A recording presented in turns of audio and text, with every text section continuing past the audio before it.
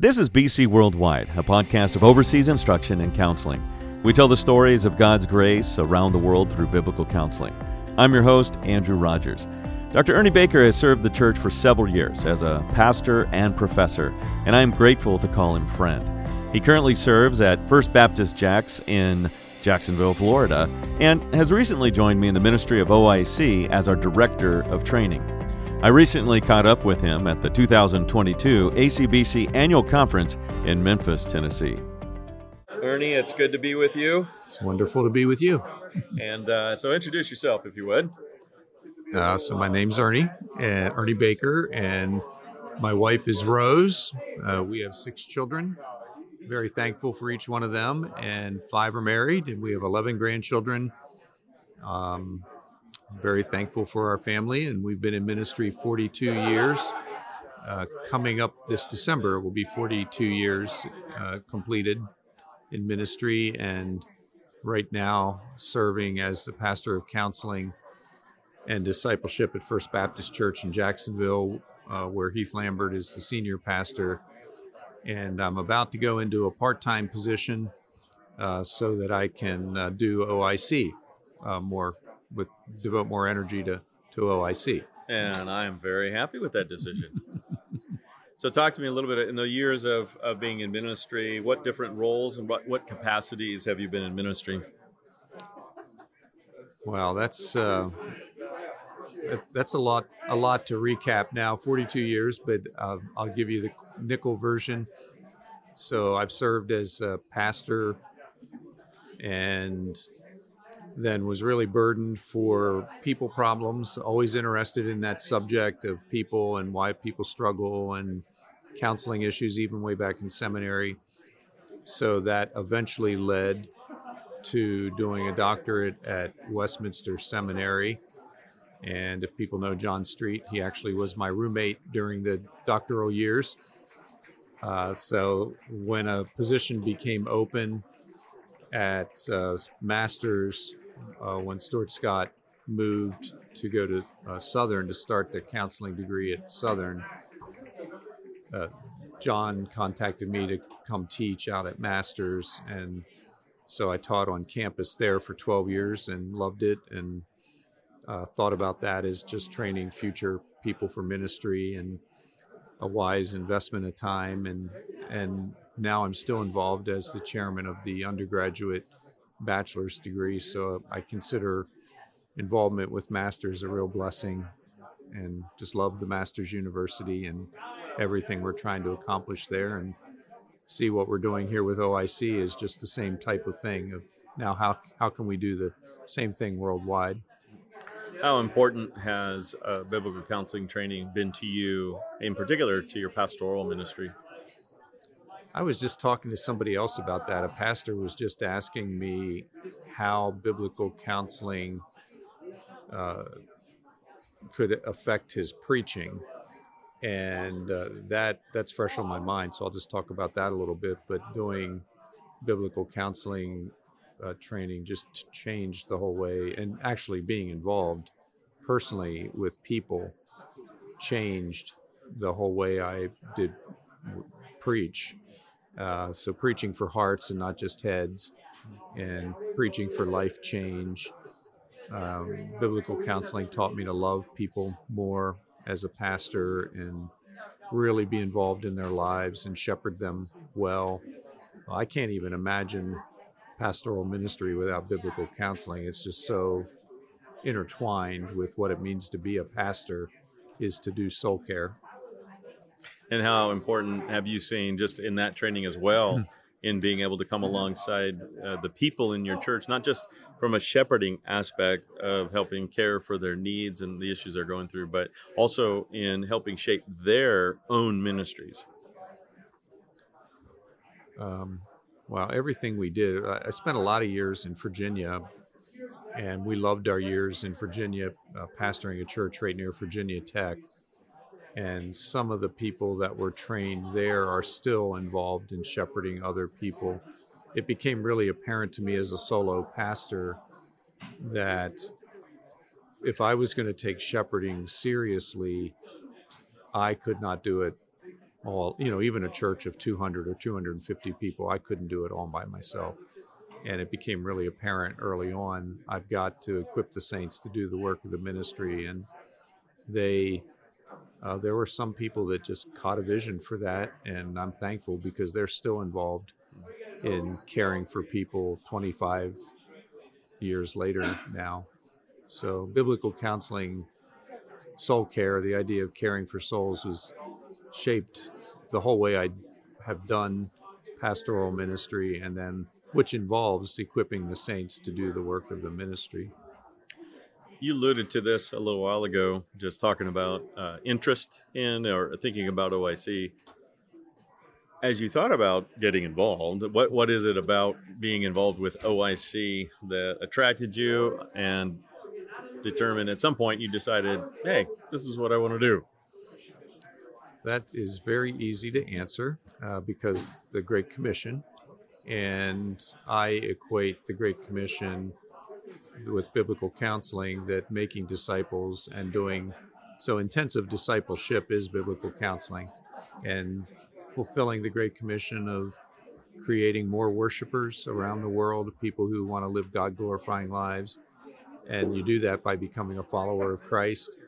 So that's what OIC does, is we're training people around the world how to be God glorifiers and fulfill the Great Commission. But it's strategic in that we're hitting church leaders. So every pastor around the world that we're training, we might be, wherever it is around the world, for every church leader, we might be influencing 200 people. And if we hit somebody at the academic level while they're still early on in their pastoral training, we are having even more impact for the Great Commission. So in other words, you don't have an endless life. You have a period of time, and you want to make the most use of it by impacting the most people around the world. That is exactly right. Yeah. You got one life to invest. Want to max it out for the Lord. That's great. So as you think about the ministry, well, I guess first, just share a little bit about what you do with OIC. I'm thankful to be the director of training. And what that means right now is directly overseeing the academic programs. And I'm getting to know what's going on with the seminaries around the world.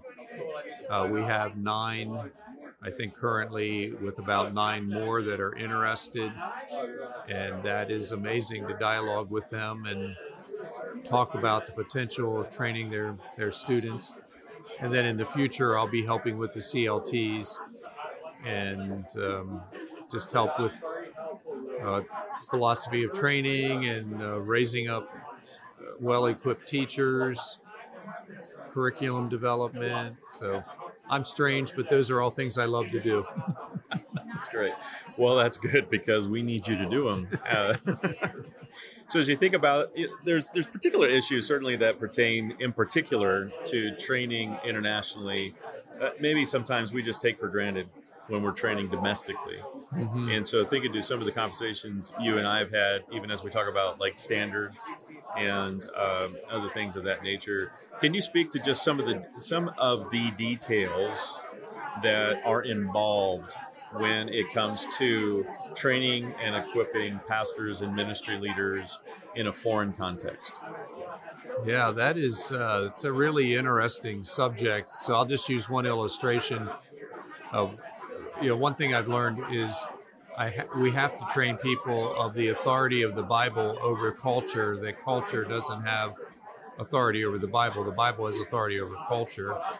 And I'm thinking of cultures that are like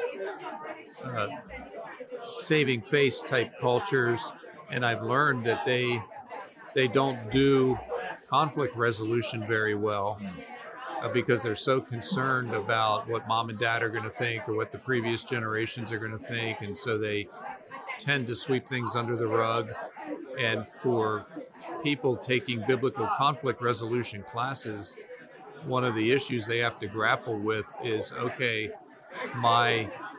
this is really people-pleasing at the heart, and I'm going to have to learn to allow have the Bible be the authority here and not my culture be the authority. And I think that's interesting to look at all around the world to see how culture shapes practices in churches, and the pastors don't even realize how much they're being shaped by their culture.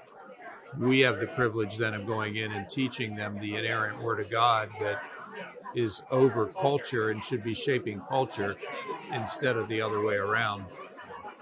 What does it take for us to train and equip pastors and ministry leaders through an academic program? What does it take for us to do that?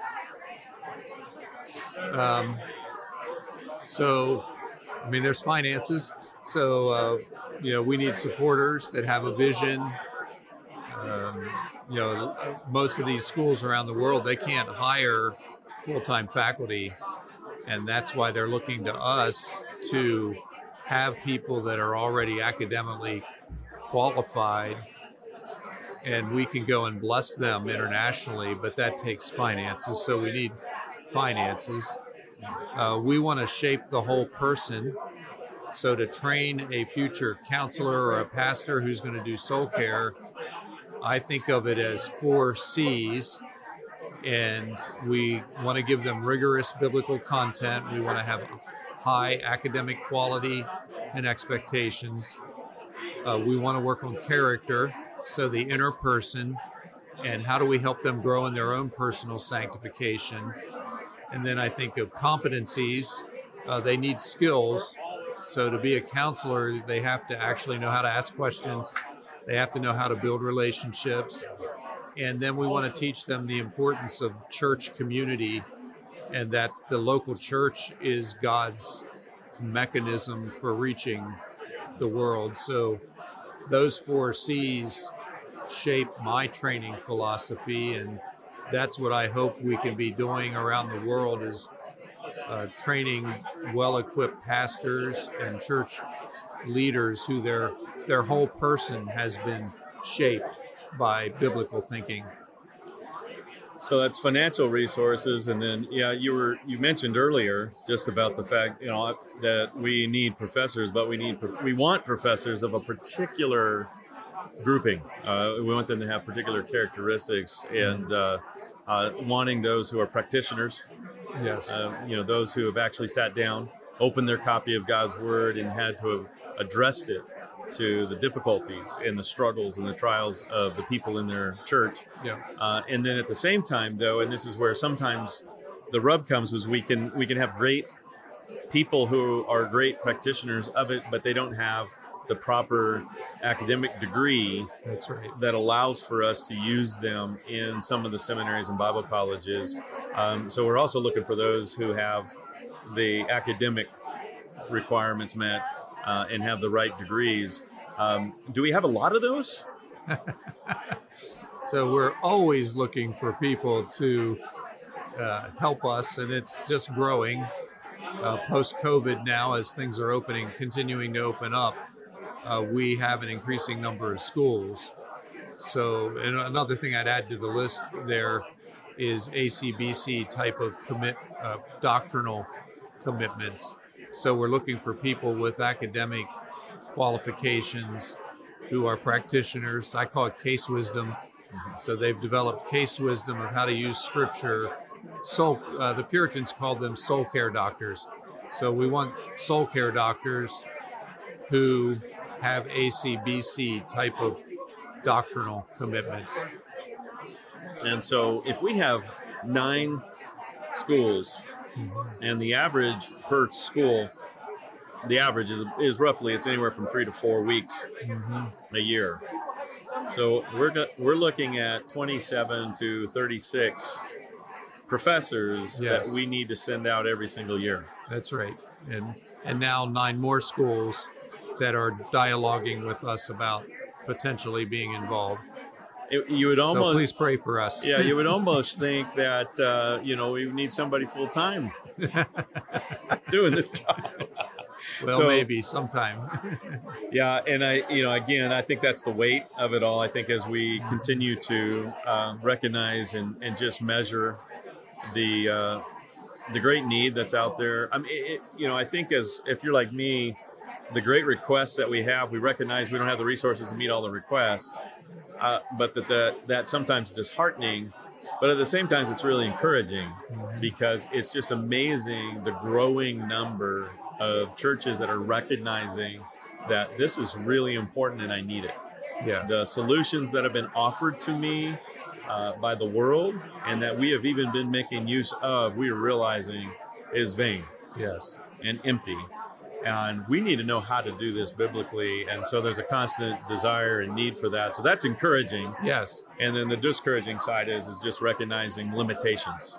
Yeah. And the difficulties with that. What I'm sensing both in our country and around the world is in our country, it's easy to engage people about our country and people say it's going the wrong direction.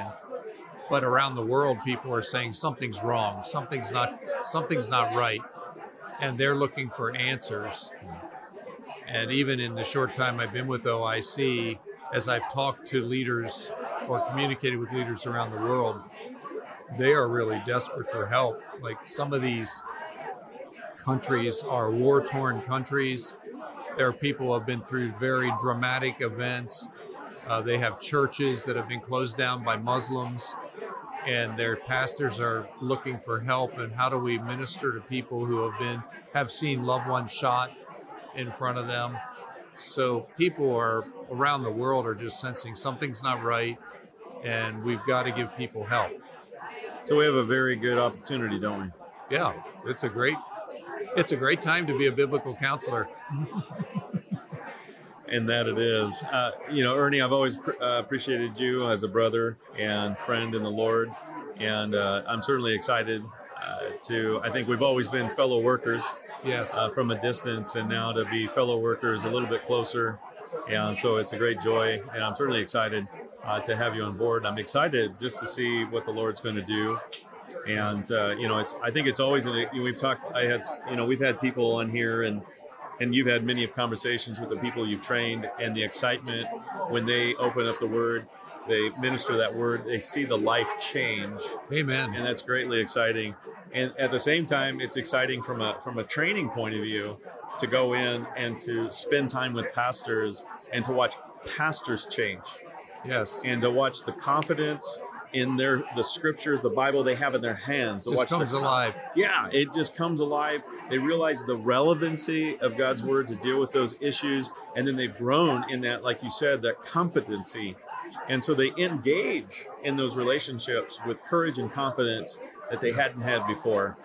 And then they get to experience watching it change their people's lives. And then as they equip them to do that, they get that experience as well. And again, we see then Ephesians 4 take place, where the church is growing itself up in love as they're speaking the truth in love. And so that's just an encouraging thing to be a part of. It is. So how exciting. How can we be praying for you, Ernie? Well, I think just continuing to get to know the seminaries and building relationships with people around the world. I love doing that. I'm looking forward to going to Ethiopia and Uganda, Lord willing, in January. And so people can pray for just good relationship building trips there. And then wisdom for the future with just what does time investment with OIC look like in the future. Well, again, Ernie, appreciate you. Appreciate you as a brother. Appreciate you as a fellow worker. Appreciate your ministry over the years, and look forward to seeing how the Lord's going to use you in the future. Thank you very much. This is BC Worldwide, a podcast of overseas instruction and counseling. You can learn more about the stories of God's grace around the world at bcworldwide.org. If you'd like to know more about the ministry of OIC, go to our website at discoveroic.org. You can also follow us on Twitter, Instagram, and Facebook. If you'd like to receive regular updates on God's grace through biblical counseling, please sign up to be an OIC Insider by clicking the Pray button on our website. You may also invest in the efforts of OIC through our website by clicking the Give button. I'll share more with you about God's grace next time at BC Worldwide.